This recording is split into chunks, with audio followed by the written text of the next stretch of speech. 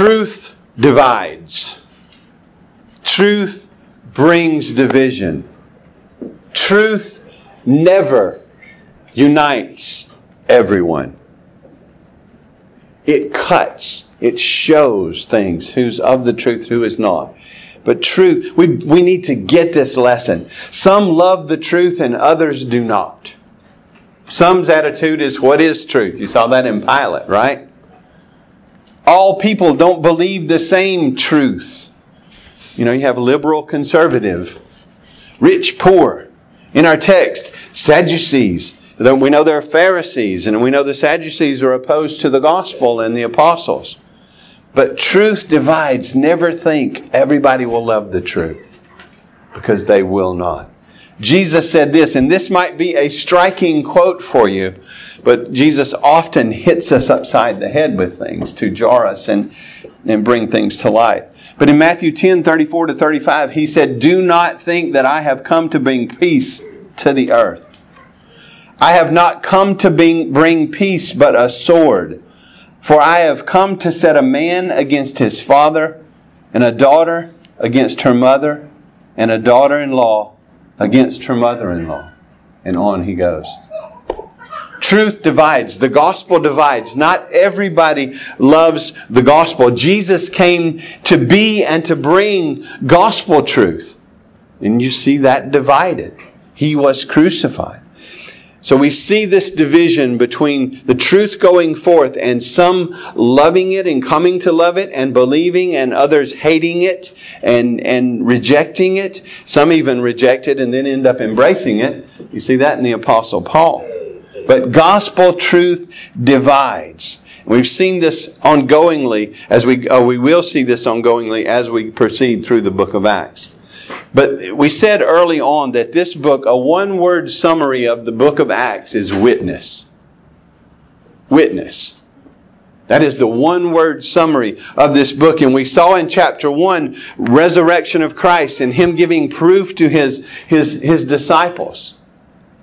Right? And Him being with them for 40 days and assuring them, promising in verse 8, power is coming. Power, what's that power for? Power for witness is coming. And then we saw that power for witness, Pentecost, the fulfillment of Old Testament. We talked about that in chapter 2. But we saw that come in chapter 2. And immediately what begins to happen? Witness. Peter's first sermon, preaching the gospel. 3,000 converted. One sermon. That's a great sermon. Great God and His grace. So at the end of chapter 2, we see 3,000 converts and the church organized, and the apostles being the ones through whom mighty works are being done, and the gospel's going forth. And then we see in chapter 3, we see the first one of those signs of an apostle as this lame beggar is healed. And then that's the platform in Peter's second sermon. The gospel witness is going forth in chapter 3. They're telling people about Jesus and the resurrection. Peter was very bold, and we saw this last time when he confronted the Jews with their unbelief and rejection of Jesus. And yet in that pointed them to the mercy available in Christ and the risen Christ, who is the Messiah. We saw that last week. So they're in the midst right now even of witnessing, of preaching, of proclaiming, of telling the people about Jesus and His resurrection when we pick it up in chapter 4. And we see as we begin chapter 4, and if you look, the title of the sermon is Irked by the Gospel. It's trying to pique your attention, get your attention, because some of these people hearing were not pleased, they were irked. They were greatly annoyed, and others came to faith. But the main point, faithful gospel witness irks some or makes some mad or annoys some and saves others. That's just God working through the gospel. Apart from the Spirit being at work, people will be not happy about the gospel, not embracing the gospel, in various ways rejecting the gospel, unless the Spirit is at work giving them eyes and hearts to see so that they turn and embrace Jesus. But first, look at the first part of this section here. The authorities are irked by the gospel, they're greatly annoyed. But it says, as they were speaking to the people, the priests, so you have this long cohort of people coming at them, and they come upon them suddenly, it seems. They're focused on gospel preaching and the witness of the people, and it's like, you've seen some of the movies, the crowds part, and in come the self-righteous, the authorities and the leaders.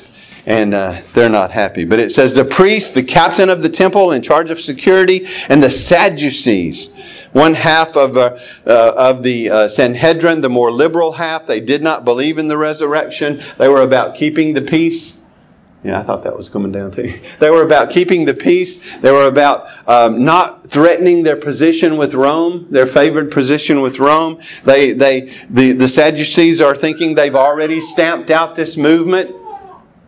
And then here are these guys preaching the gospel. So it says they come upon them, the Sadducees, the temple guard, the priests come upon them greatly annoyed. Greatly annoyed. Not just a little bit annoyed. They are greatly annoyed. And one of the reasons I gave the sermon the title I did is when I looked in one of my lexicons, a synonym for the word here is irked. It says that you're irked. The definition was irked. It says to be strongly irked or provoked at something or someone. To be provoked. To be angry. To be irked. Synonyms for this word are peeved, irritated, riled up. You know, Southerners get riled up.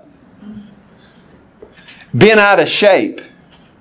Or I found this one. This one's interesting. Cheesed off. That's evidently a British way of saying that you are not happy with something. You're cheesed off. You're bent out of shape, irritated. You are irked. But it says they come upon them suddenly and they are greatly annoyed. They are not enjoying what they're hearing, and they're not just going to stand back as passive bystanders and listeners. They are coming at them and coming at them with force. It says they're greatly annoyed because, why are they annoyed? Because they're preaching in Jesus, the resurrection. They're preaching forgiveness in Jesus. They're preaching that Jesus is the Messiah, and therefore the leadership is very unhappy with them. They see this as a threat, like I said, to their position. They saw Jesus as a threat to their position, their power, their peace. They saw Him as an imposter. They killed Him, and that's it. They're done. They've cut the head off the snake. This movement will go to nothing. But now the apostles are out in the temple preaching the gospel. And so they're frustrated. They're annoyed. They don't know what to do, but they know one thing. They want them to shut up.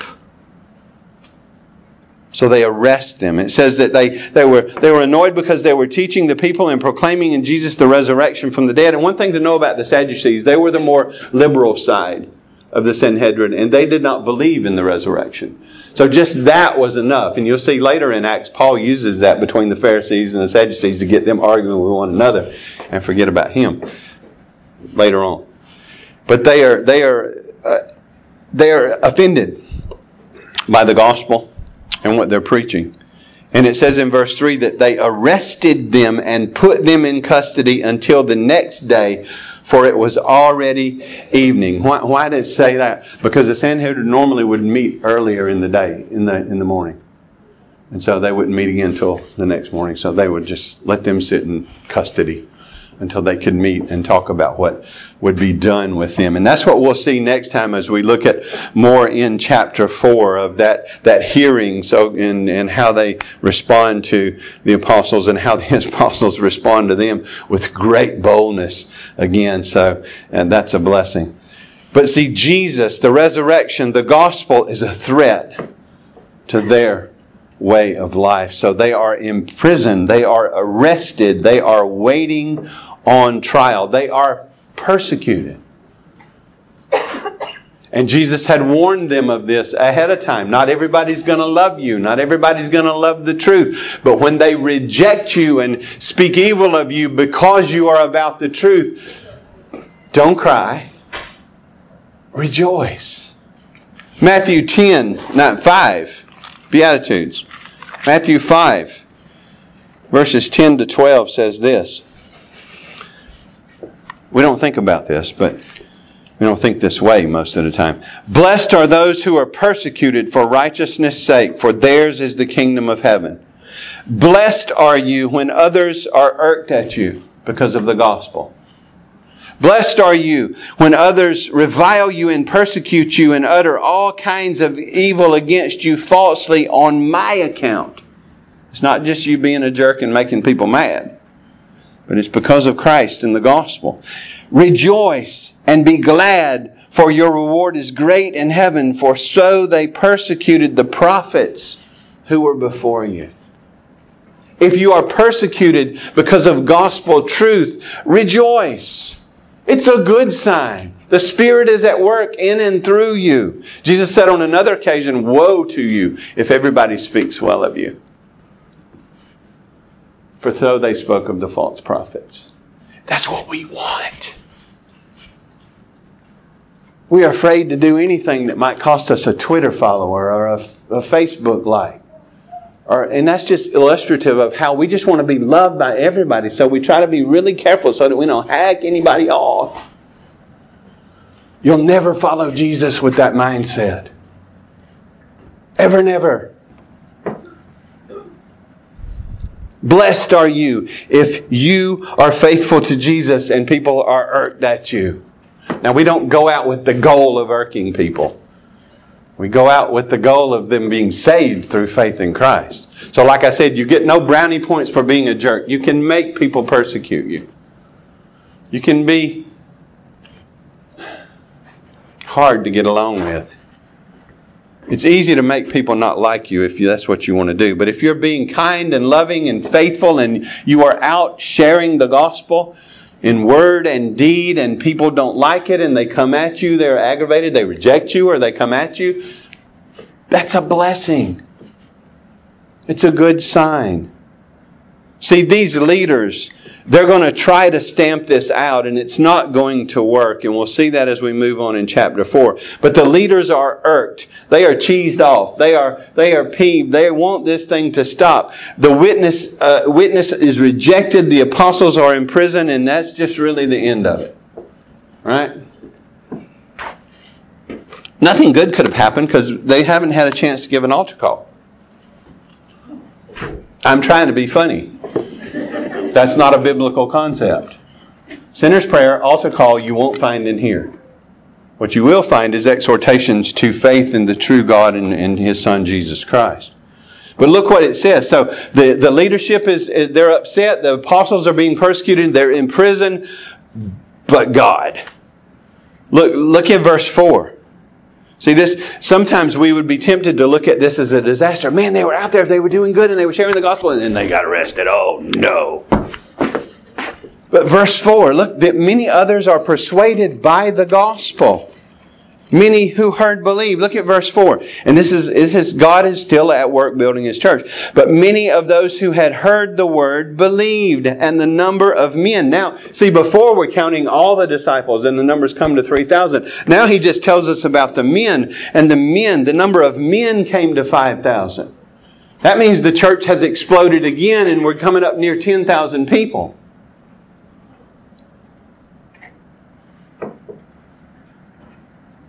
But look what it says. It says, many who had heard the word. What? The gospel that Peter preached in response to the healing of the lame beggar. That he was preaching the word about Jesus. He was preaching the message of Christ. He was preaching the gospel and the power of the Spirit and calling them to repentance and faith in Jesus.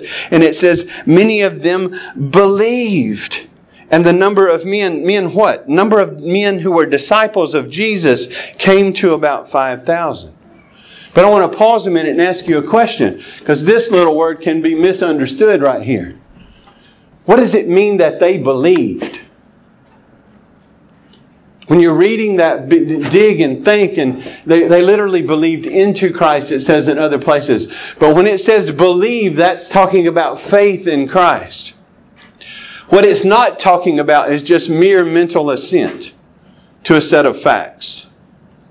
And I've reviewed this with you before, but I thought this would be a good place to review it again, because we know that conversion is repentance and faith. turning from sin, turning to God, and trusting in Jesus. So when it says that they believed, it means that they heeded the message and placed their faith in Jesus and Jesus alone. So what is faith? True biblical saving faith is more than just what we think of as mentally believing something. True biblical saving faith has three elements the Reformers taught. The first of which is knowledge. If someone is going to have saving faith, they have to have knowledge of the gospel. And that's what Peter's given them earlier in chapter 3. He's given them knowledge of the gospel. Christ died for our sins according to the Scriptures. He was buried. He was raised the third day according to the Scripture. That's Paul in 1 Corinthians 15. He's given them the facts of Jesus and the resurrection and the salvation and the response that He demands. Okay, so true saving faith begins with knowledge of the gospel. Doesn't stop there. The second element of saving faith is belief or assent. They use the word assent. So the second element of saving faith is believing that those facts are true. That Jesus is the Son of God, the Messiah who lived for us and died for us, was buried, was raised from the grave. But that's not saving faith yet. I mean, you'll talk to people who say, when you're trying to witness to them, you'll talk to people who say, I believe in God. Or I believe that Jesus is the Son of God. And that is awesome. But that's not enough. The devil does that. Don't say that to them. Unless, well, sometimes it's fitting. People are hard-headed sometimes. But just believing those facts is not enough to save you. Like I say, the demons know all of that to be true, and none of them are saved. False converts believe the facts about Jesus, but it never changes their life. The third and crucial element is trust. So you hear the gospel, you believe it to be true, and it's the good news about Jesus. So you turn and trust in Him. Trust in Christ alone is the third and essential element of faith, which is being represented in this text by that word believed. They heard the gospel with ears to hear. What does that mean? The Spirit was at work through the preaching of the gospel, gave them life. Because we're born dead in trespasses and sins. We're born unresponsive to the gospel. By nature, we can't and won't come to Christ unless the Spirit's at work in us through the gospel to give us faith and repentance so that we turn and trust in Jesus. And that's what has happened here. People who were unbelievers and opponents of Jesus and in opposition to the gospel, by God's grace through the preaching of the gospel, have now become disciples of the Lord Jesus Christ and added to the number. It's not said, but baptized probably into the church. Have you believed in the Lord Jesus Christ? Coming to church won't save you. I want you to be here. Reading your Bible won't save you. Giving money won't save you. You know, it's only Christ that saves you. And it's not a perfect faith that's required. Because you know what? I don't know. We talk a big game sometimes, but none of us have a perfect faith. If you struggle with things sometimes, welcome to the club. That's why we need to walk in community, so we encourage one another.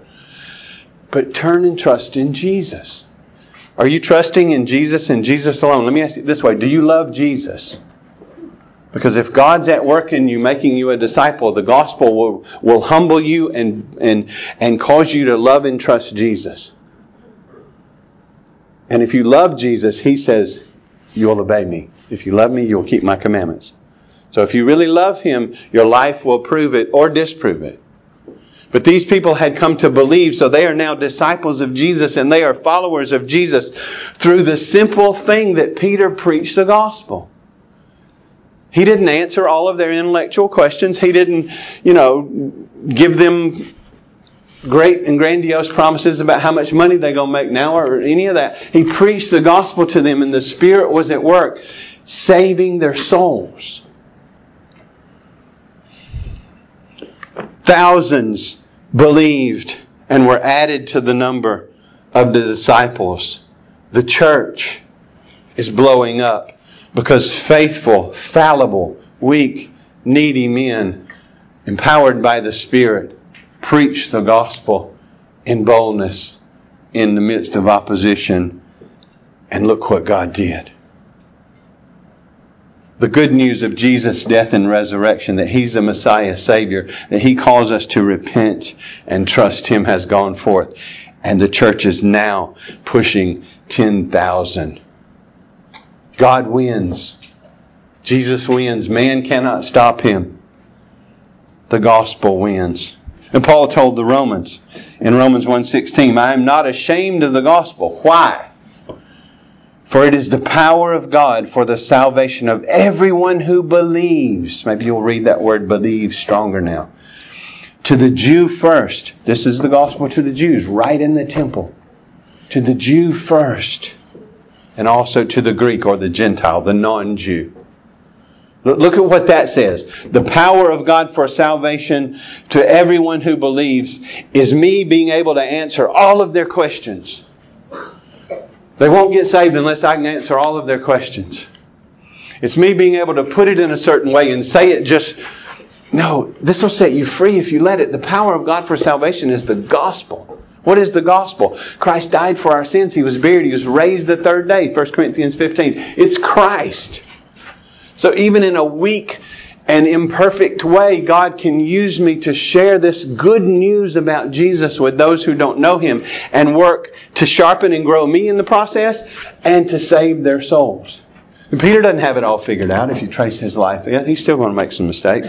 But God is using him because he's preaching the gospel, which is the power of God for salvation. So you see that the gospel is going forth. Power to witness has been given. The apostles are witnessing to the gospel. Many converts in chapter 2. A healing. More converts in chapter 3 with persecution. The truth has gone out in the temple and it has divided it. It has cut a line through it. On one side, opposition. On another side, faith.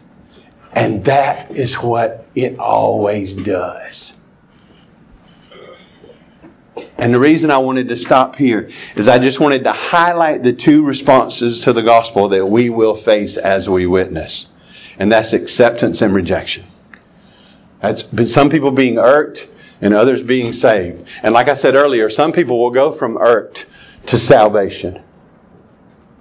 Some will be mad at first. And God will be at work.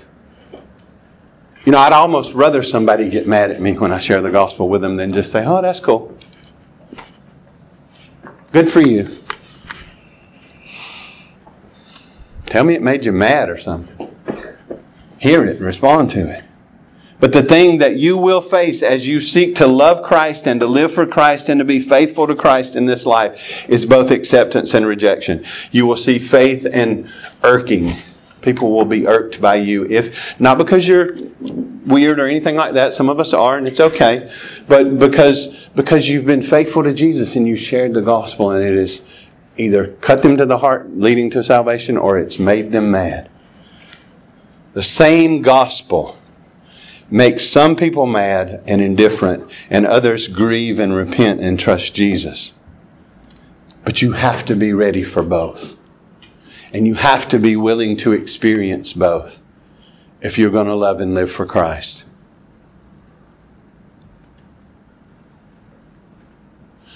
Because one thing we avoid like the plague is rejection.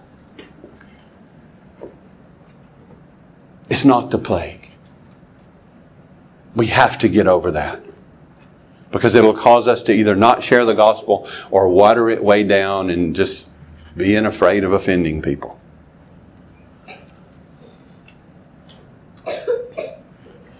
Expect some people to be irked, others to be saved, seeds to be planted. Don't give up on people if they get mad. If they tell you to shut up and quit talking to them about it, shut up and quit talking to them about it. God will make a way, and it might be through them encountering. That's what happened with my brother. He didn't want to talk about the gospel. He persecuted me. He didn't want to hear it. He was all proud and all this kind of stuff until he was on his deathbed. And then through tears, he said, I'm scared. And I said, why are you scared? And he said he was afraid to die because he was afraid of what comes next. And I got to share the gospel with him one more time, and I didn't tell him what to say. And through tears, he cried out to the Lord for mercy and salvation. But if I was afraid I was going to offend Steve, I would never. And I'm no big deal. I fail as much as you do when it comes to evangelism. But we have to get over the fear of somebody getting mad at us and somebody rejecting us, or we will never live faithfully for Jesus. Remember this. Please get this. Please take this with you. Please think about this. Truth divides. And gospel truth divides. And there is no way around that. And if you are rejected and spoken evil of and persecuted because of you being faithful to Christ, hallelujah fit. Because Jesus said, rejoice, be glad. Your reward is great in heaven. That's how they treated the true prophets. Because if you go back and read the Old Testament, true prophets were God's prosecuting attorneys who were calling the people from their sin. And they didn't always like that. And some of them were killed.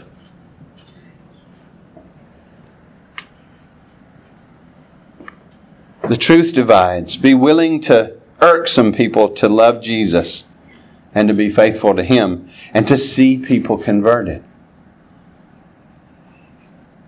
When we come to faith, we have this passion for everybody to know Jesus that somehow gets watered down as we move along in the Christian life. And I'm asking you to pray. And I'm asking you to plead with God. And I'm asking you to dive into the Word and pray for yourself for a refreshing of that. And pray for us as a church for a refreshing of that.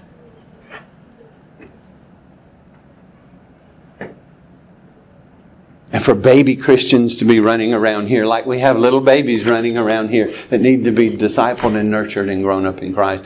But it'll never happen if we're primarily worried about what other people think about us. The gospel will offend some and save others, and some will go from offense to salvation.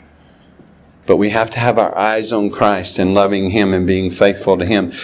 And loving our neighbor. Man, we should want our neighbor to come to Christ. Nothing about God's sovereignty and election should whet that appetite.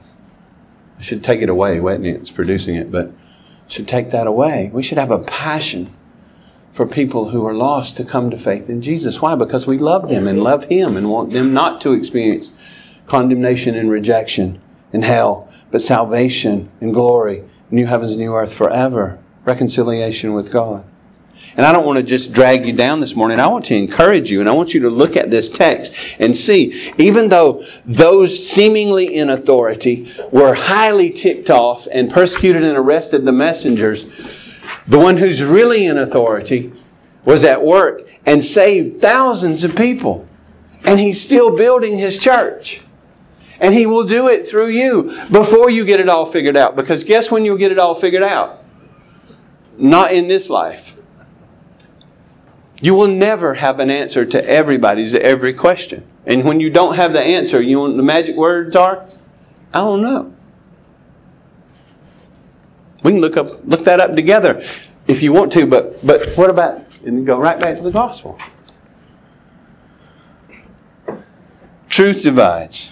Some go out, you go out and irk some people with the gospel. I'm not kidding. Go out and irk some people. You know what I mean by that? Go out and share the gospel and just know that not everybody's going to like it and be willing to face that. Listen, the gospel must be spoken.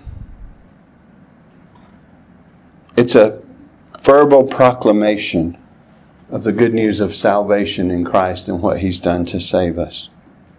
Being a good person alone will not do it. We want you to be good as God defines good and have good works that the Spirit is producing. But you have to also talk about Jesus. The power of God is this simple message about Jesus and His death and His resurrection and forgiveness available in Him. But know ahead of time, some people will be irked. Here's what convicts me. If we never irk anyone with the truth of the gospel, we are not truly witnessing. When's the last time somebody got mad at you because you were trying to talk to them about Jesus? It's been a while with me. And I've made people mad preaching. You can see some of them get up and walk out the door. But in a sense, that's easy. It's easier than being one-on-one, face-to-face, isn't it? And my goal, I don't go out, God, let me make somebody mad today. But save people. Help me to be a witness. So go out and be willing to irk people, and go out and be praying into some people being saved, like in verse 4, believing in Jesus. But this is where I want to encourage you. The same God that was at work then is at work now, just as powerfully, if not more powerfully, through His church to take His gospel to the ends of the earth. And He is saving people in Swansboro, in Cedar Point, Jacksonville, on down the road, all across the United States and all across the world right now.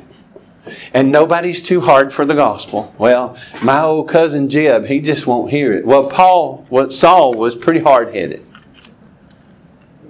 But God slapped him off his mule, and He can do the same with anybody else and bring them to faith.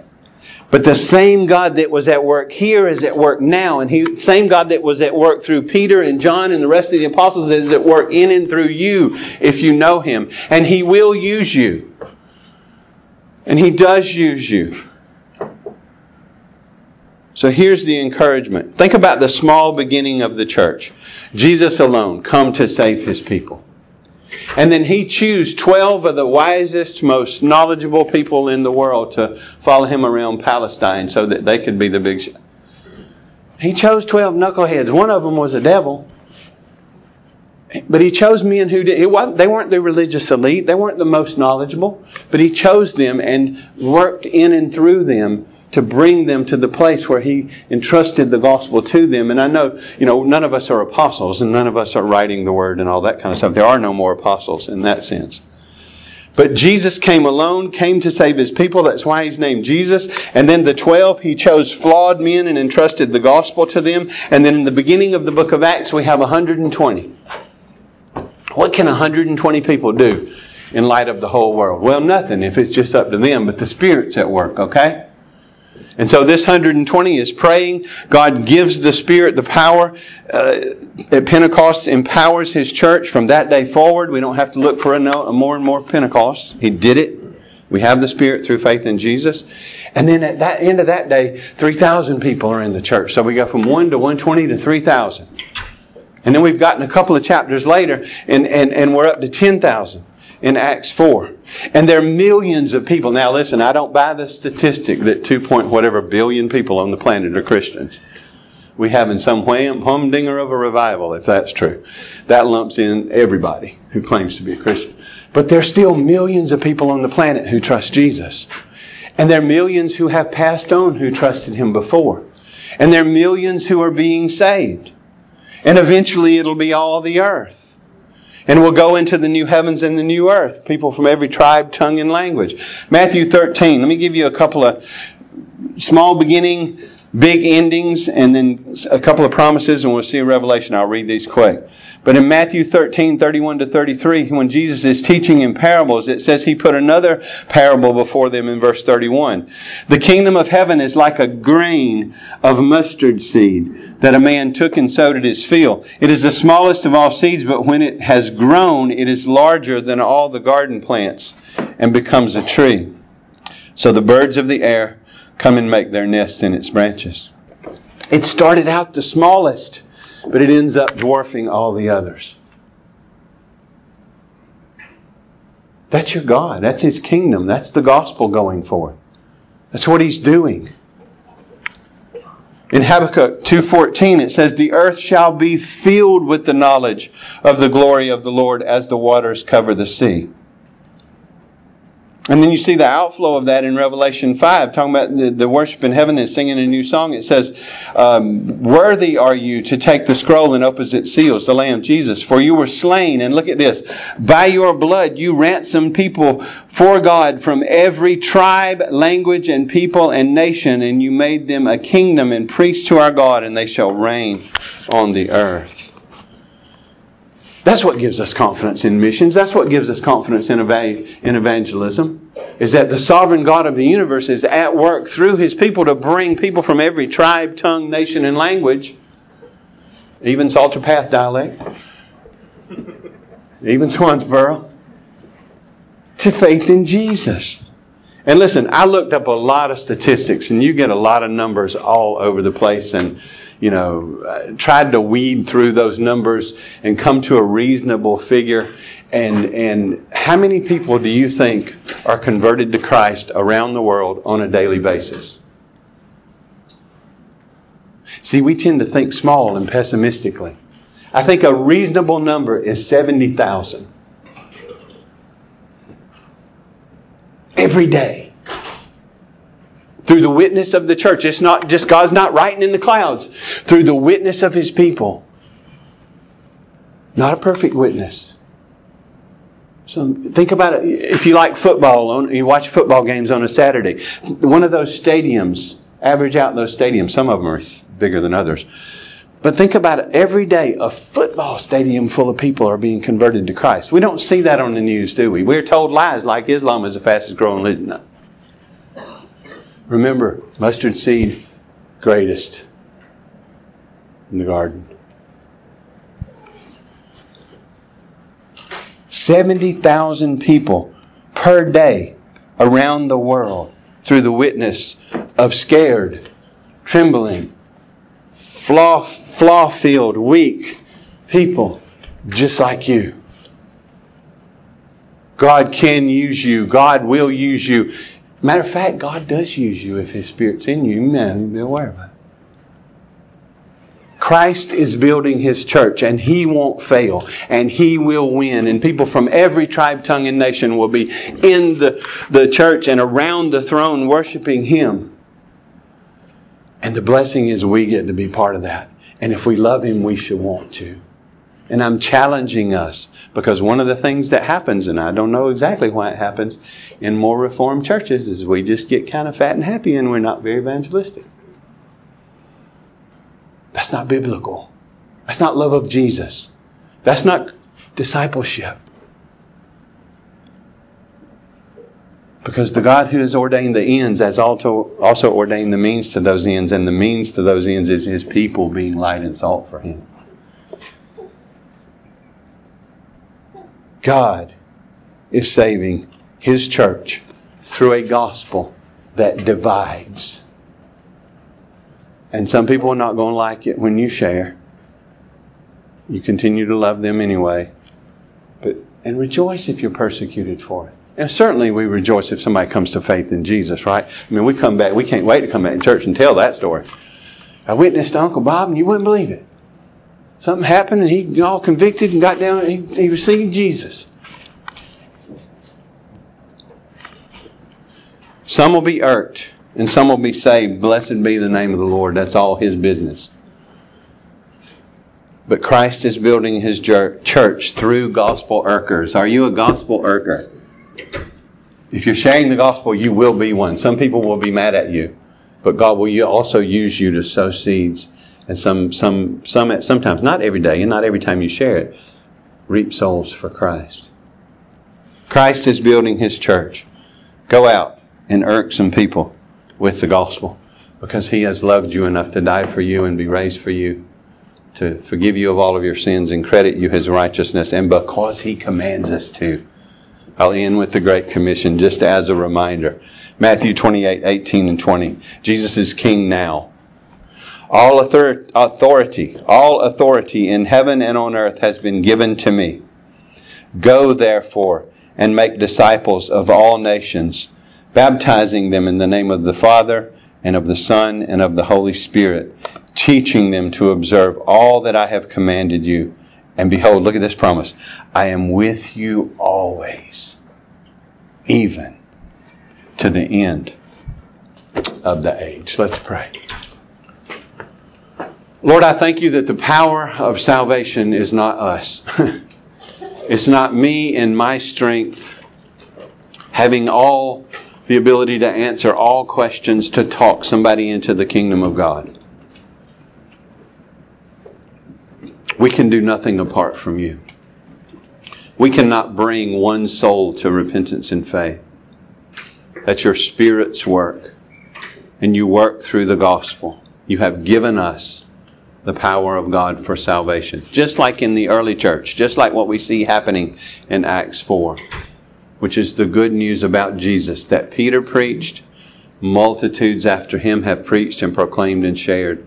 And you are building your church.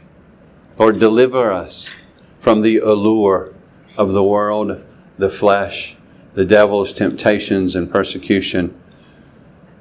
May the gospel produce in us a love for you that joyfully delights in living for you. And that is once again passionate about seeing those all around us come to faith in Jesus and have hope. Not just for this life, but for the life to come. Lord, I'm praying, make us witnesses. Grow us in grace. Put the gospel in our hearts, yes, producing love for you and us mining and dwelling in the depths of your grace. But put the gospel on our lips. And give us wisdom. Give us opportunity to love people and serve them and be willing to speak to them about the only hope we have for being forgiven of our sins, for being righteous in God, reconciled to God, for having hope for this life and the life to come. And that's the Lord Jesus Christ. So bless us, forgive us, cleanse us, revive us. And Lord, make us gospel witnesses. And help us to remember to both rejoice when people are converted, but to rejoice if we are rejected and persecuted on account of you. Thank you for loving us so, that you would sacrifice yourself for us. Help us in a love response to you, not legalism, but in a love response to you and your grace, to sacrifice ourselves for you. Lord, save any that are listening to me who don't know Christ. May you refresh them and help them, give them eyes to see and minds and hearts to understand for the first time what it means that Christ died for our sins. That He was buried, that He was raised on the third day, and that He offers salvation as a free gift through faith. If we will turn and trust in Jesus, we will be saved. And if we won't, we won't. And Lord, those that we witness to, we pray, Father, prepare their hearts. Open their hearts. Lead them to faith. We know you will accomplish your purposes and your good works with your gospel. You are building your church. You will draw your people to yourself. You will save them. But it will happen through the power of God being shared, which is the gospel. Help us, Lord. Help us, we pray. Thank you for your grace. May we live for your glory. It's in Jesus' name I pray. Amen.